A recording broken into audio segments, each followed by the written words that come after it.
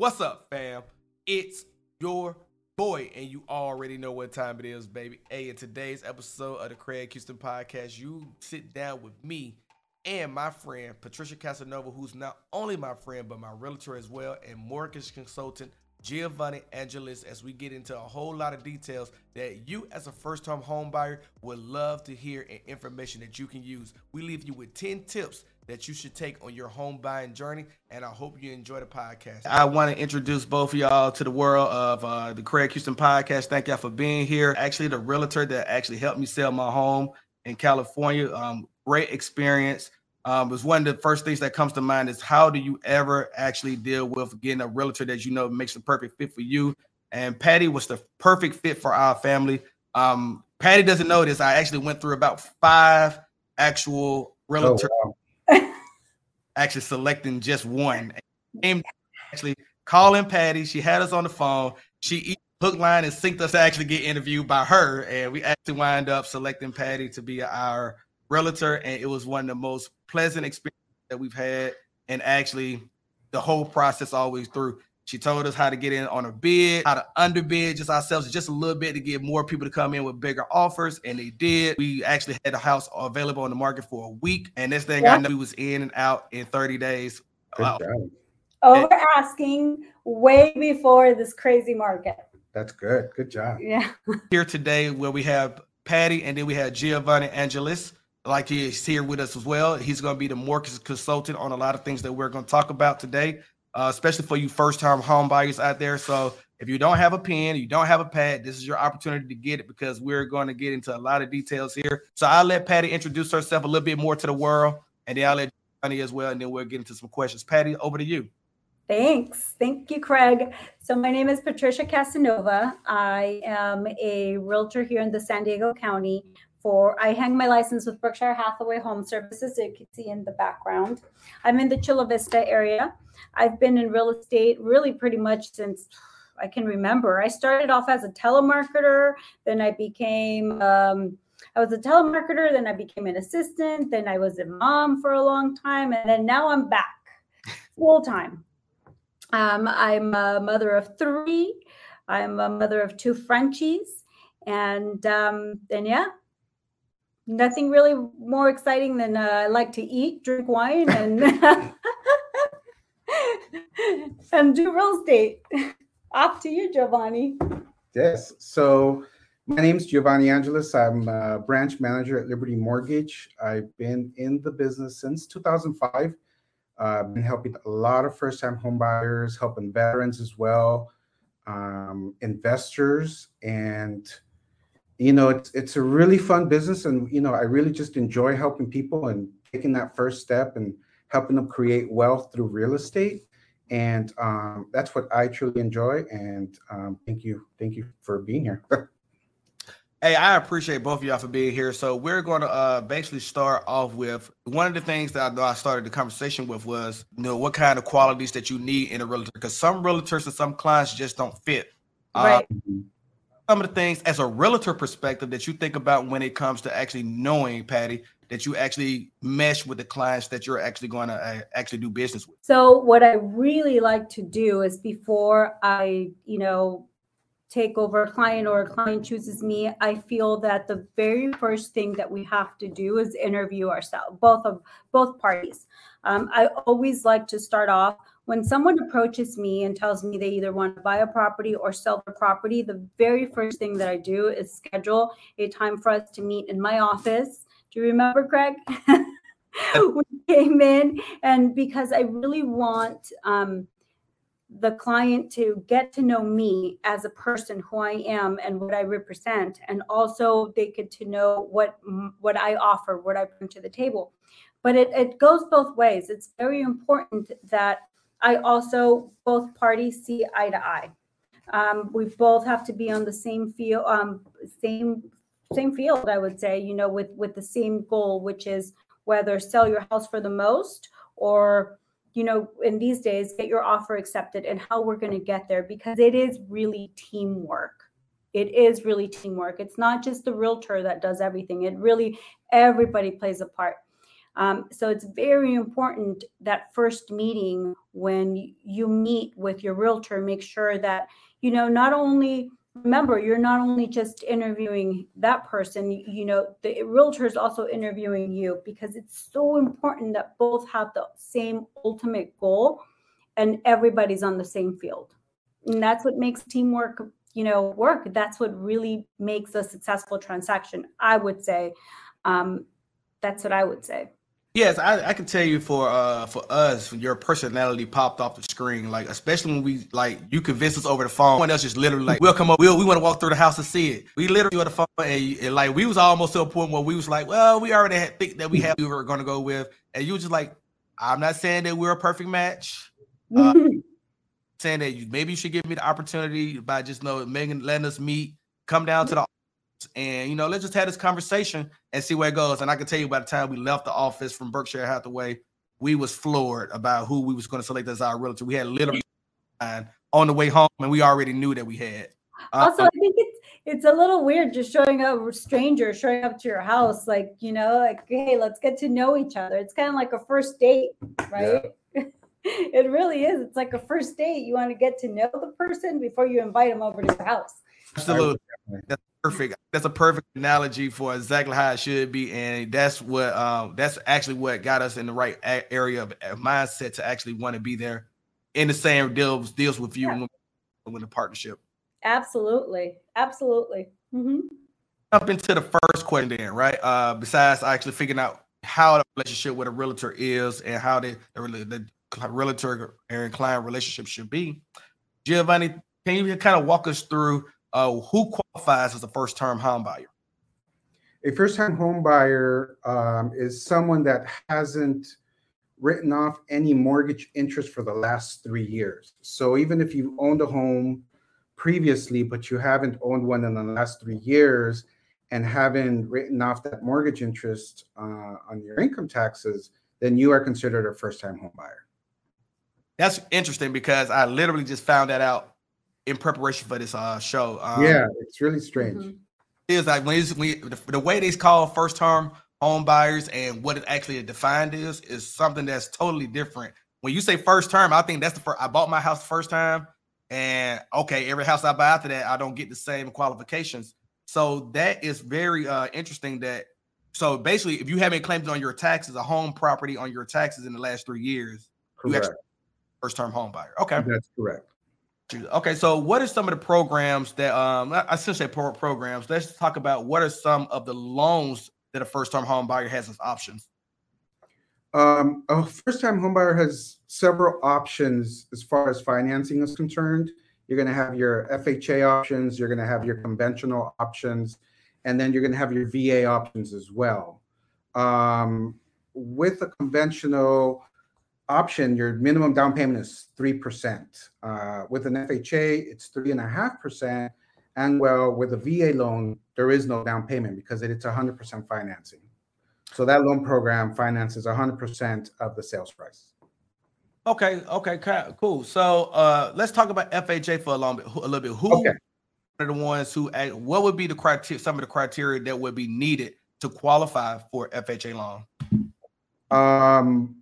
You would need. FHA is, as a matter of fact, one of the most flexible loan programs out there. So FHA is going to allow a lower credit score than maybe a conventional loan program. Okay, so the minimum credit score for FHA loan is 580, where with a conventional loan, you're going to need at least a 620, and to get really good pricing, you're going to need about a 640. So that's one of the minimum criteria is that you have a minimum credit score of 580,000.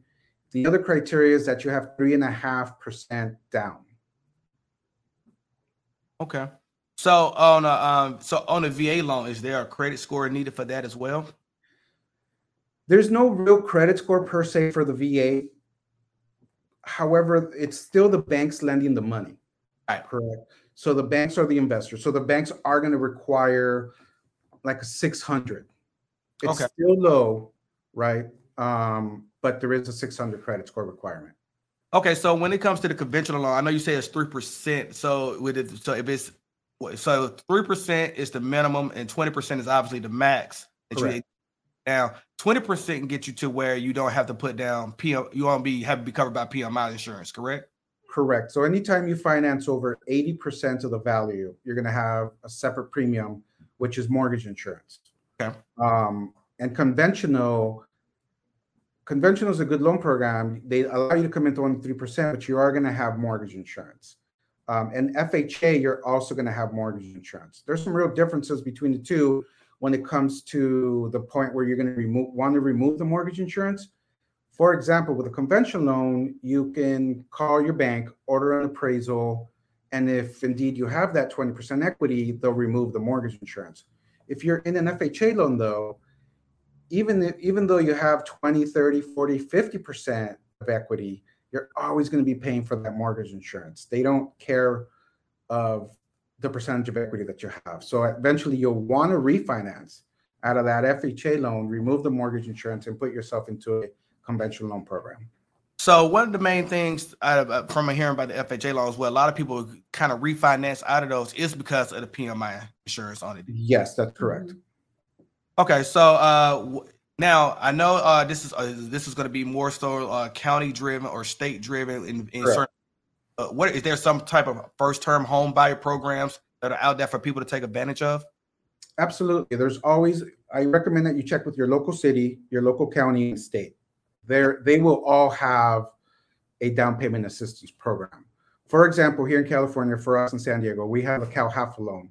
They will allow you 3%, grant you rather 3% for down payment, and 4% or 2%, right in that range for closing costs. So, and then we have a county program where they can grant you or lend you about 17%.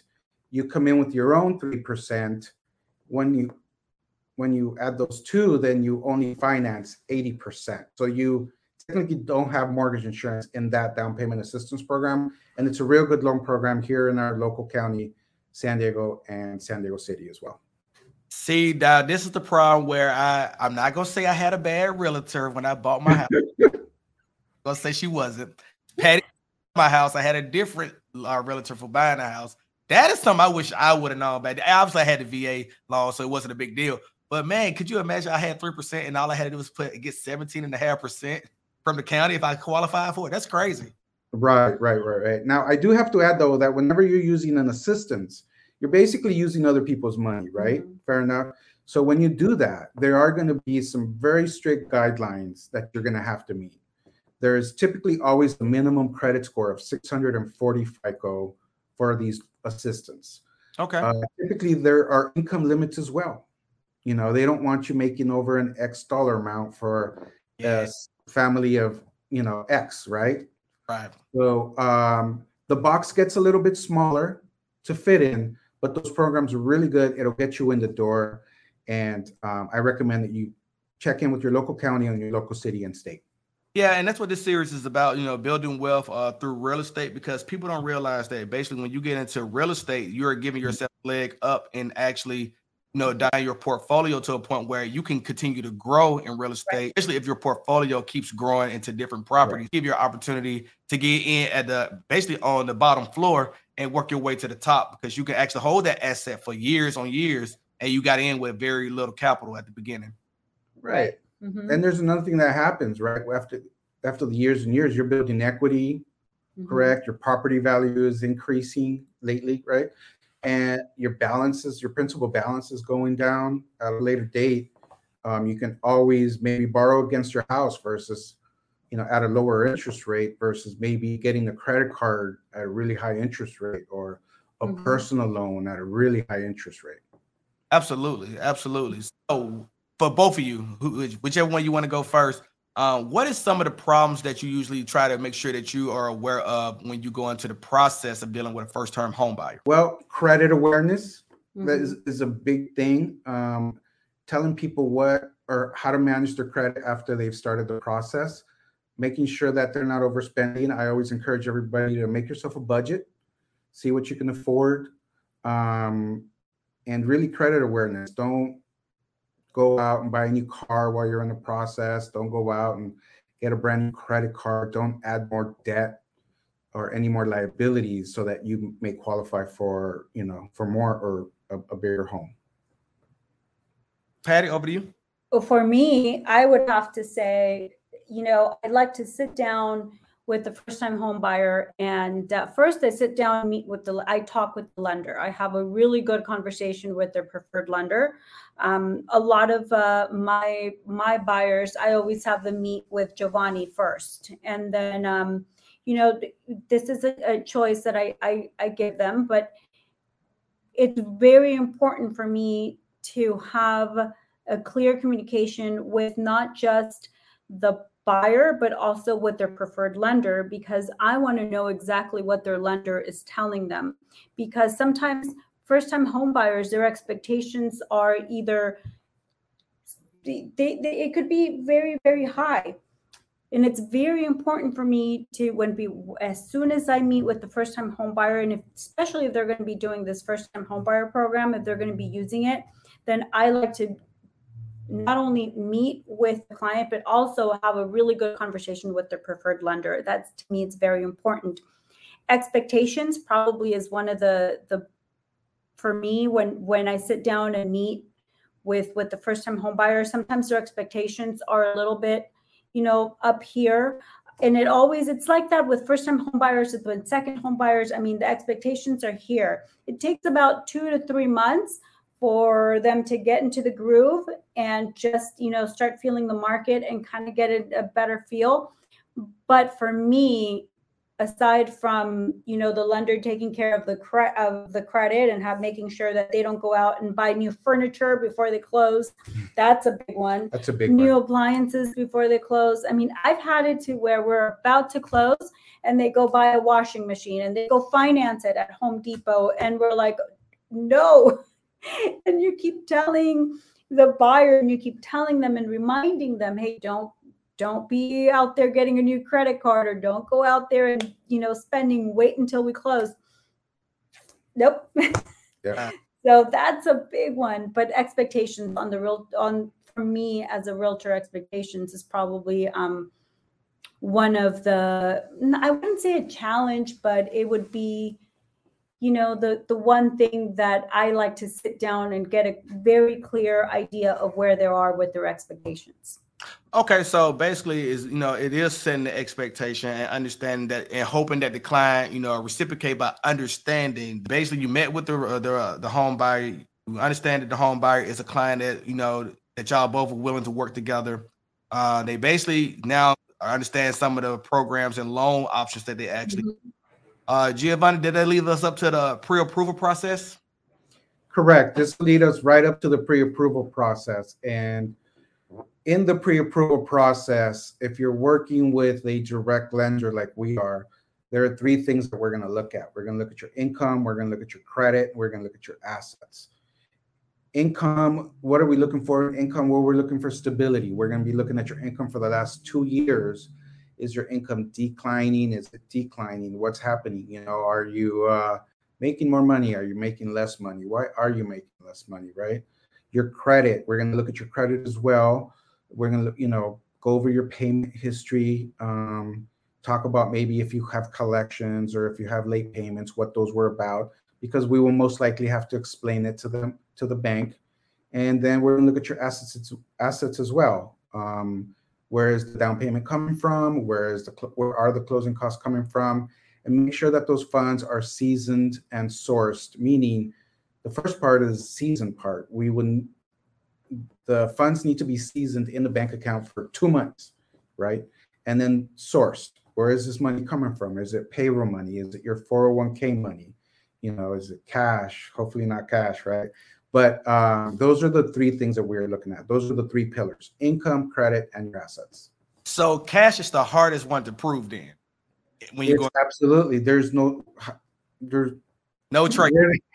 Yeah, we don't know where it came from. The source is, mysterious. Okay, so if you made a cash deposit 2 months ahead of time for a home loan that you wanted to take on, it's still the toughest thing to prove.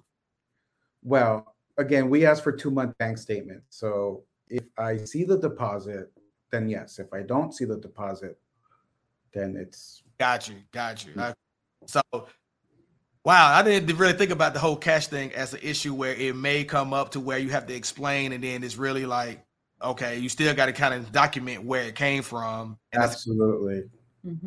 And sometimes, and it has to do with privacy laws and money laundering laws and things of that nature. Okay, so I know we are getting into it, but what is the difference between pre-approval and the approval process as you approve for the home loan that you're actually going to take on as underwriting? Okay. A pre-approval is just someone that basically looked at your stuff and wrote a letter and say, yeah, you qualify. What we actually do is we scrub your income, we scrub your assets, we scrub your credit, and we go through the whole process, and we get it underwritten by an automated system or an underwriter, and then we can issue out your letter, and we also issue out an approval, so that when you submit your offer, you can submit your offer with a pre-approval and your approval as well, so that the seller and the selling party realize and know that this person has gone through the extra steps to make sure that they can open escrow and close escrow successfully and in a timely manner. Okay, copy. So, all right, so we have the pre-approval letter, and now the home buyer is going shopping, right, Patty? This is where I back off, and this is where she comes back in the game, and that's really where the fun begins. No one wants to deal with paperwork. No one wants to deal with income and credit. The fun part is looking at homes. Here I come. Is that what we had? So you going shopping, and now I know there has to be an expectation set at home. So I would rather when I have a client that's a buyer, I would rather have them have an approval versus a pre-approval, especially in these days because it's so competitive right now. I want to make sure that my client is, when we go to submit that offer, it's there at the top, and the seller knows, and the seller's agent knows that we have an approved, not a pre-approval, an approved buyer. Correct. Slow down for me 1 second there. Why is that so important for you to make sure that the other seller knows that you have an approval versus an pre-approval? Like Giovanni said, a pre-approval is just somebody looking at your file and just for giving you a letter like, oh yeah, you qualify, you look good on paper, you qualify. And a pre-approval is a little bit more in depth, wouldn't you say? Yes, we've already scrubbed through the income, scrubbed the assets, scrub the credit. So when I go to submit my offer and I have my approval letter from the preferred lender that my client chooses, then the seller's agent and the seller is able to see that I have an approved buyer ready to go, ready to open escrow. So that to me, I'll go ahead and I'll still continue to do work with a pre-approval, but with things being so competitive right now, I would rather have the seller and the seller's agent know that hey, we are serious buyers. Not only are we're ready to open escrow tomorrow if you accept our offer. And having an approval letter from it just assures them that we're qualified and ready to go. Got you. So this is based on contingencies then, basically. But you don't want the loan to be in pre-approval, because if it's in pre-approval, it could fall through for some odd reason. Like you said, somebody go buys a washer or a furniture. But contingencies are a little bit different. That would be the loan contingency, but that plays into, that comes into place. First we got to go through inspections and we got to go through the appraisal. For me to come in with an approval and a good offer, a strategic offer that works, that me and my client have already talked and discussed, and we're okay with the terms and the date of the contingencies, and everybody's on board, then, having that approval letter for me is very important for me to be able to get my client the property that they want and get their offer accepted. Oh, gotcha. So I guess the one thing is, so in this loan process, we're saying, when you go in with your client to start home shopping, basically you want the approval because that tells you the fair value dollar that they can actually approve all the way up to. You're going in at that price at the max if you need to, but definitely you got wiggle room if you need it as well. Yeah. Would you say that? The main goal is to remain, The main goal is to help our buyers stand out from all the other buyers. We do so by taking extra steps. And some of the extra steps is getting the person approved, where everything's been looked at, everything's been scrubbed. This way, we're competing out there, multiple offer situations, and we want to make sure that our buyer stands out as a buyer that is serious and is ready to open escrow. So, Patty, does it put you on a stricter timeline when there's already an approval in place? No, I mean, so I believe the approval is good for what, 3 months? Right. So after 3 months, if we still don't have a property, which in some cases it's been the case because it's been so competitive, then at that time, then the lender will reissue me another approval letter. Got you. Mm-hmm. Okay, so you're going shopping with the buyer, and y'all looking at properties. So do y'all have I know you've already met with them and kind of like understood what they're looking for and shopping for, but now that they have the letters in place and now you're about to start going shopping, the market may have shifted in that week or two in between the loan approval process. Do you re-engage about what are still some of the things they're looking for, or you start sending them to MLS right away? I put them on an automated system and I'm constantly checking. So for properties that, that I go back and I check for back on markets, or if anything was, for what, I go back and I look at old inventory as well for my clients. With the market shifting, I have to just study the MLS every day before I send them out the properties. I have to look at what's going on the market. But pretty much we have a goal when we first meet. We sit down, we have a goal. We know what type of property that we want. We know the price that we want to be at. As far as with the market changing, then absolutely, if the market goes up a little bit more and the prices go up, then I have to redirect my search and, adjust it to get what it is that they're looking for, still with the same idea, but maybe adjusting it in price a little bit. So I know with actually being in San Diego is one of the hottest real estate markets out here in the United States right now. Have some of your clients being priced out of their price ranges due to what their expectations were in the first place? Oh yeah.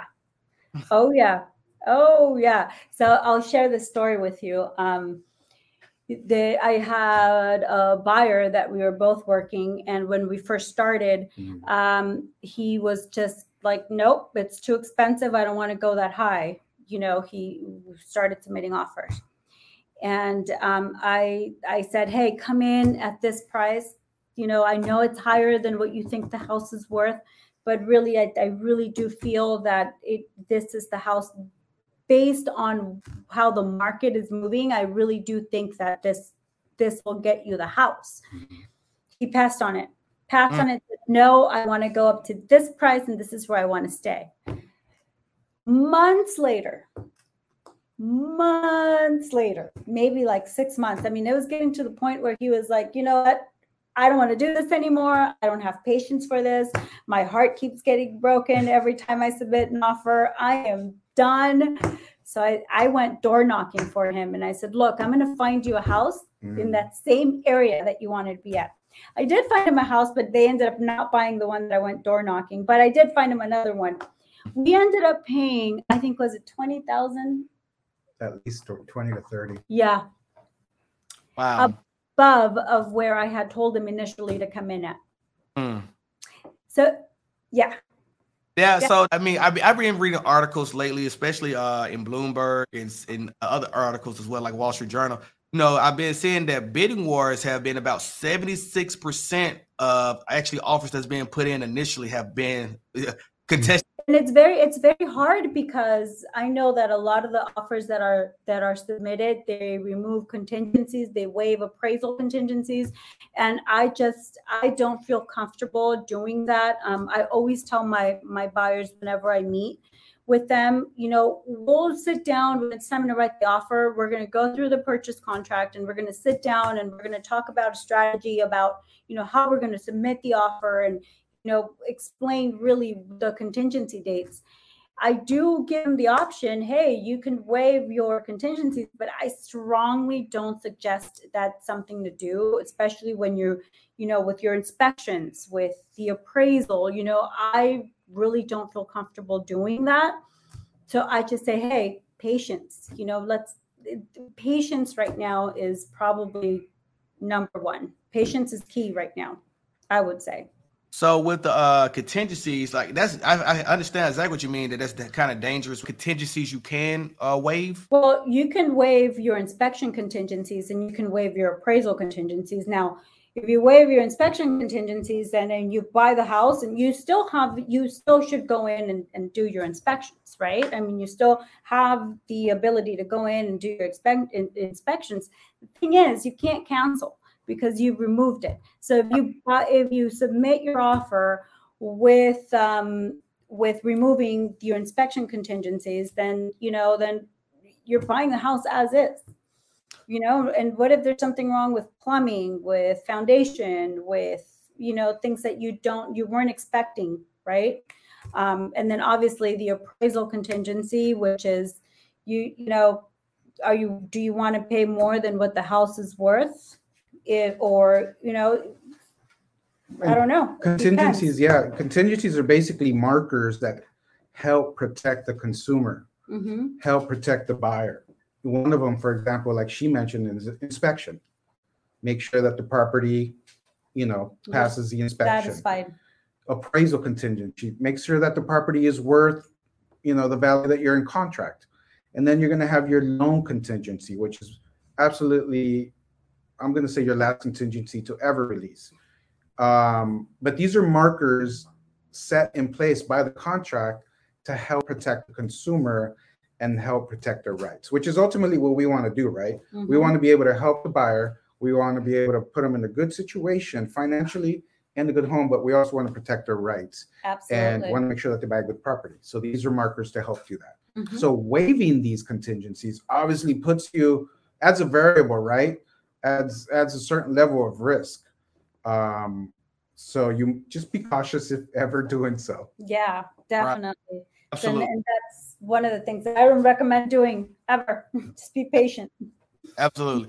So back to the bidding war part of it, psychologically, that has to beat down home buyers. You were saying about your one. Oh, yeah. Yes. How do you keep them engaged in the home buying process when they start to see that they're getting beat out by cash offers or people waiving contingency? It's hard. It really is, because it could be it's stressful. It's a stressful situation, definitely. I have had some buyers that have said, you know what, I'm just going to hold off. I'm just going to wait and wait it out and see what happens. And I do have the buyers that see the light at the end of the tunnel and say, you know what, I'm just going to continue to move forward. It's very hard to try to keep them in a positive note, because I feel like sometimes I'm, as an agent, it's also hard because I'm constantly trying to schedule be the first one to look at the house, or, trying to, make sure that I'm whatever I can do for my buyer to make sure we look at the house first, we submit the highest and best, we strategize over, the offer that we're going to submit. And also, it's also emotional for the consumer. It's emotional for the buyer, where, hey, hurry up, let's go see the property. Hey, let's submit this, let's do this, let's work it out this way. So it is very challenging. I don't have the key or the secret sauce as of yet to know, how I can keep them positive and with a positive outlook.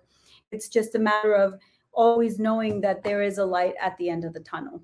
You know, I mean, there's so much that we could both do, and it's challenging. It could be very challenging these days. So in San Diego, what's the average time for a house to come available on the market and come off at this point in time? Ooh. It's like a week? A week, 7 days. A week. It is crazy. It is crazy. I mean, you put a property on the market and you see it on there for 9 days and you're like, hey, what's wrong with this one? Wow. Why isn't it sold? Yeah. It's so, man, that's crazy. 7 days is not a lot of time. So basically, that's like a full-time job for not only you, but for the client as well at that point in time. Yeah, you actually bring up a good point. I think the flexibility is key for clients, right? The more flexible you are is in regards to like what areas you want to live in, the more options you're going to have, the more inventory you're going to have available to you. So just being flexible and being patient, and when a property does come out in the market, having that time, that flexibility to go out and see it instead of like, saying, Yeah. I'll go on the weekend. Well, guess what? It won't be, it won't be around in the weekend. You got to go tonight. You got to go see it tonight. I've seen it to where they're hosting open houses on Thursdays from 9:30 to 11 a.m. Mm-hmm. on a Thursday. Wow. Yeah. I just saw that. I called the listing agent and I said, hey, my client wants to see it. Well, they can come to the open house I'm having on Thursday from 9:30 to 11. So you can't see it. We can't see it. Wow. Yeah. That's crazy. And I guess, because so we're really in the trenches of a seller's market at this point in time. Oh, yes. Absolutely. Yeah. Yeah, that's crazy. Okay, so I guess that leads me to my next question of national average is saying that they're expecting to see 13 to 18% gains in the housing market between now and 2020. How are first-time home buyers actually going to be able to actually get into a home at this point in time? Is they going to have be approved for a whole lot more, or they're going to have to, put down way more cash out of their own pockets? What are some of the things that it may be a challenge for them at this point in time with home prices climbing? Well, maybe they could, in their offer, maybe they could offer their left kidney and their firstborn. No, I'm joking. Subscription to Netflix paid for. But you bring up a good point. Affordability, right? Yeah. Affordability. It's rates. There's a lot of pressure for interest rates to keep rising. There's a lot of market pressure, and homes are appreciating, like you said, another 10 to 18%. So how are families doing it? Well, they're getting together. Combining incomes. Yeah, they're combining incomes. That's the way to do it. That's how some people are doing it. Mm-hmm. Yeah, so because I still get the Redfin report for our last house, and it was like, man, that thing's almost $700,000 now. Like you can't imagine when we bought it for $430. Like at this point, I can see these prices are just going up and going up. But I think also people have fear of prices coming down so drastically in the next couple of years as well too. Is that something that they should be worried about, or you think home prices are just going to stay steady through all this time that we've been? It has to do with just real basic supply and demand, right? So we're in a housing shortage, at least locally here in San Diego, California. So as long as you have less homes and more buyers, I think demand is there and the prices will continue going up. Yeah, so because I was looking at KBH Homes, they are still behind about it wasn't KBH Homes. I think I was looking on the Fred St. New builders, new construction, about like another 19 to 20,000 homes per county behind in building. Obviously we can see we ain't gonna get into economics at this point, but lumber is going up higher. Exactly, the cost to build is going up. That's really crazy. Let's talk about how do you walk them through preparing the best offer, Patty, when it comes to making an offer on a home? Well, highest and best. But I would say definitely make sure you have your proof of funds, submit it with an actual approval, a well filled out, complete contract or offer. Yeah. And it's true.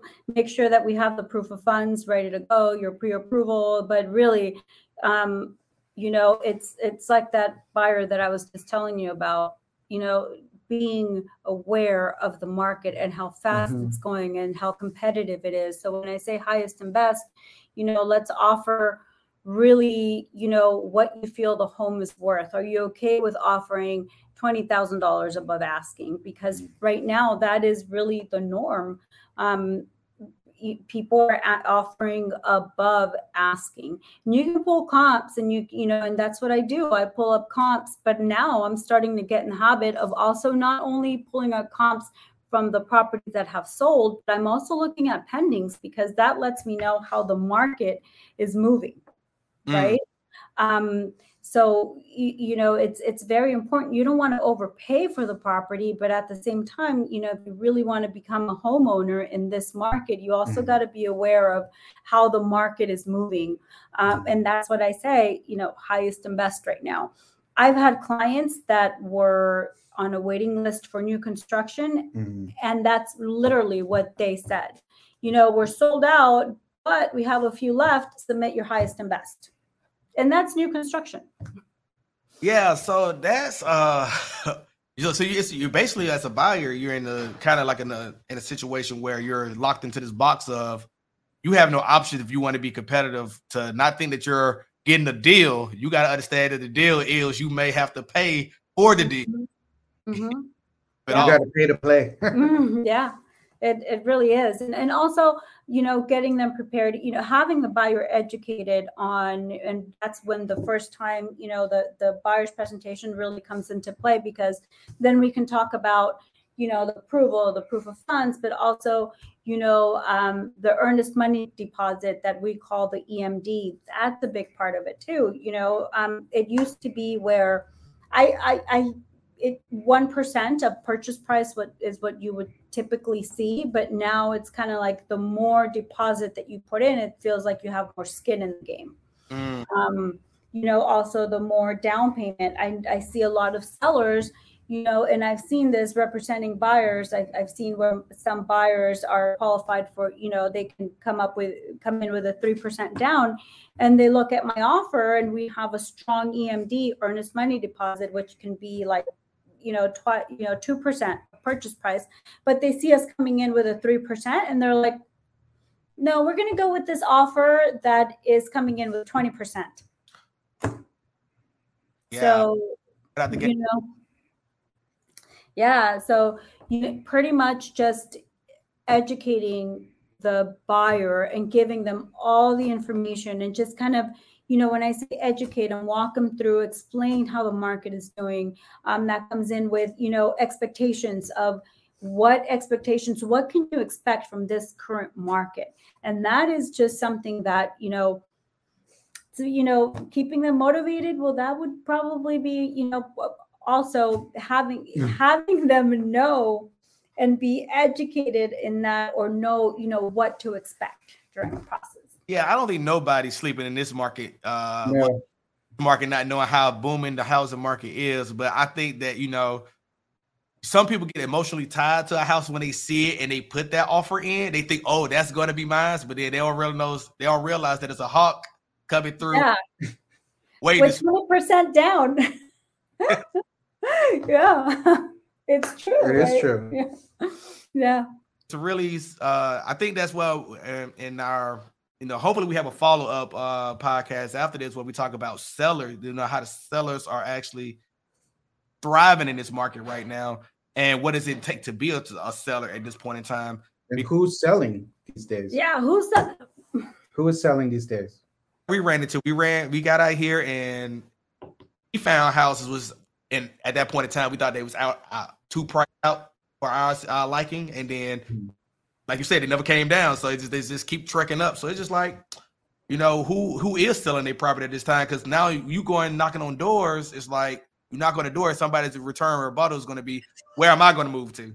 Right. Oh yeah, that's exactly. Yeah, I deal with that. But then, I have, let's talk about that really quick. We'll touch on that subject. I got this guy over here, this one over here, that doesn't help the inventory. Because look, he's already making a face.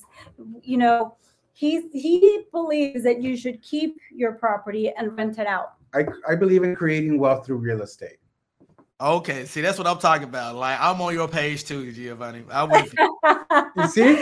We need the inventory. But you're right. Who is selling, right? Because a lot of people do want to create wealth through real estate, correct? But don't you create wealth by selling, especially in the market? Well, yeah, we're on different seasons in life, right? Some of us are in spring, some of us in our summer, some of us are fall, right? Some of us winter. So So I will say, I'm gonna give my 2 cents on this, Patty. And you're gonna probably be like, "Oh God, I should have started." You should have said it, Patty. 2 cents. My is that if you are in active duty in the military, I'm guilty of selling, but really and truly, you probably shouldn't sell any of them, because if you just move from property to property and you put a renter in there, now you have multiple assets. If the Navy or Army or Marines decide to move you anywhere, that's an asset you have at another location, but you have a real estate property because you're putting a renter in there now, and then you're moving into another property that the government, once again, is going to give you zero down on. They're going to live there. And now you're living there for however many years, you're growing equity in 2 properties versus 1 property, or now they're turning it into 3 properties. And it's just a cascading effect where you could be a millionaire just actually owning real estate. And where this whole conversation builds around building your wealth through real estate. Like how I tied that in, right? I like how I did that. But I believe in that. I truly believe in that. I do too, and I think it's one of the things that we don't teach often enough in the military, where the military just say, "Hey, you got these benefits. Hey, you get this allowance." But at the end of the day, those are things where if these young veterans and or ones who do their full time understand, in a 20-year career, you can have maybe 5 houses. I've moved 4 times since I've been in the military. If I would have thought about this then, I would have probably 4 properties at that point in time. Right. And those 4 properties, with this booming in the market, that could possibly be, sitting $800,000, $900,000 worth of real estate that you're making cash capital on over that time frame too. And that is why we have a shortage. No comment. And I mean, yeah, you're right. Absolutely. And it's not going to like it's going to end no time soon. We look like we may be shortage at least about 2025 from what projections at this point. So we talked about, pretty much all the things that 10 tips that home buyers should look into when they're actually considering buying real estate, especially in this hot market in 2022. But is there anything else you want to leave the listeners with at this point in time? I would just say when you do get a realtor and a loan officer, make sure you have a good team working for you, because it is going to require a team to get you in escrow. It is going to require a team to get you out of escrow, and it's going to require a team to get your offer accepted. So that's kind of what I would just encourage. Make sure you have a good team, a good realtor, lender, partner relationship, business relationship, someone, that will answer your phone calls during the weekend, answer your questions or concerns, or if you're freaking out and you just need someone to chat. But basically, yeah, you need a good team working for you. And if you guys have any questions, we would definitely love to help you. Definitely. Patty, anything? And for me, I would say, even though it's competitive right now, this market really is very competitive here in San Diego, but there is light at the end of the tunnel, and real estate is still the best investment that there is. Like you just said earlier, even if you just purchase it and, live in it for a little bit and rent it out or sell it, either or sell it, it's still, it's not a loss in this market. It isn't a loss. I would say it's still, real estate is still a good investment. I think it was Mark Twain that said, buy land, they don't make any more land, or something like that. I strongly believe in that. Wasn't it Mark Twain? I see it all the time. Maybe it was Patricia that said that. Okay. All right. So I appreciate y'all for both being here. Once again, thank you, Patty, Patricia Casanova, and Jill, for actually showing up for me today and doing this podcast with us. Man, we maybe need to run it back again for the Stellar side of the house, but we'll talk about it. I would love to. I don't think he needs to be here for that. It's all about just creating wealth, right? It is. It's about creating wealth. So I appreciate it. Thank you. We are signing off from the Craig Houston Podcast. Can you guys stand by?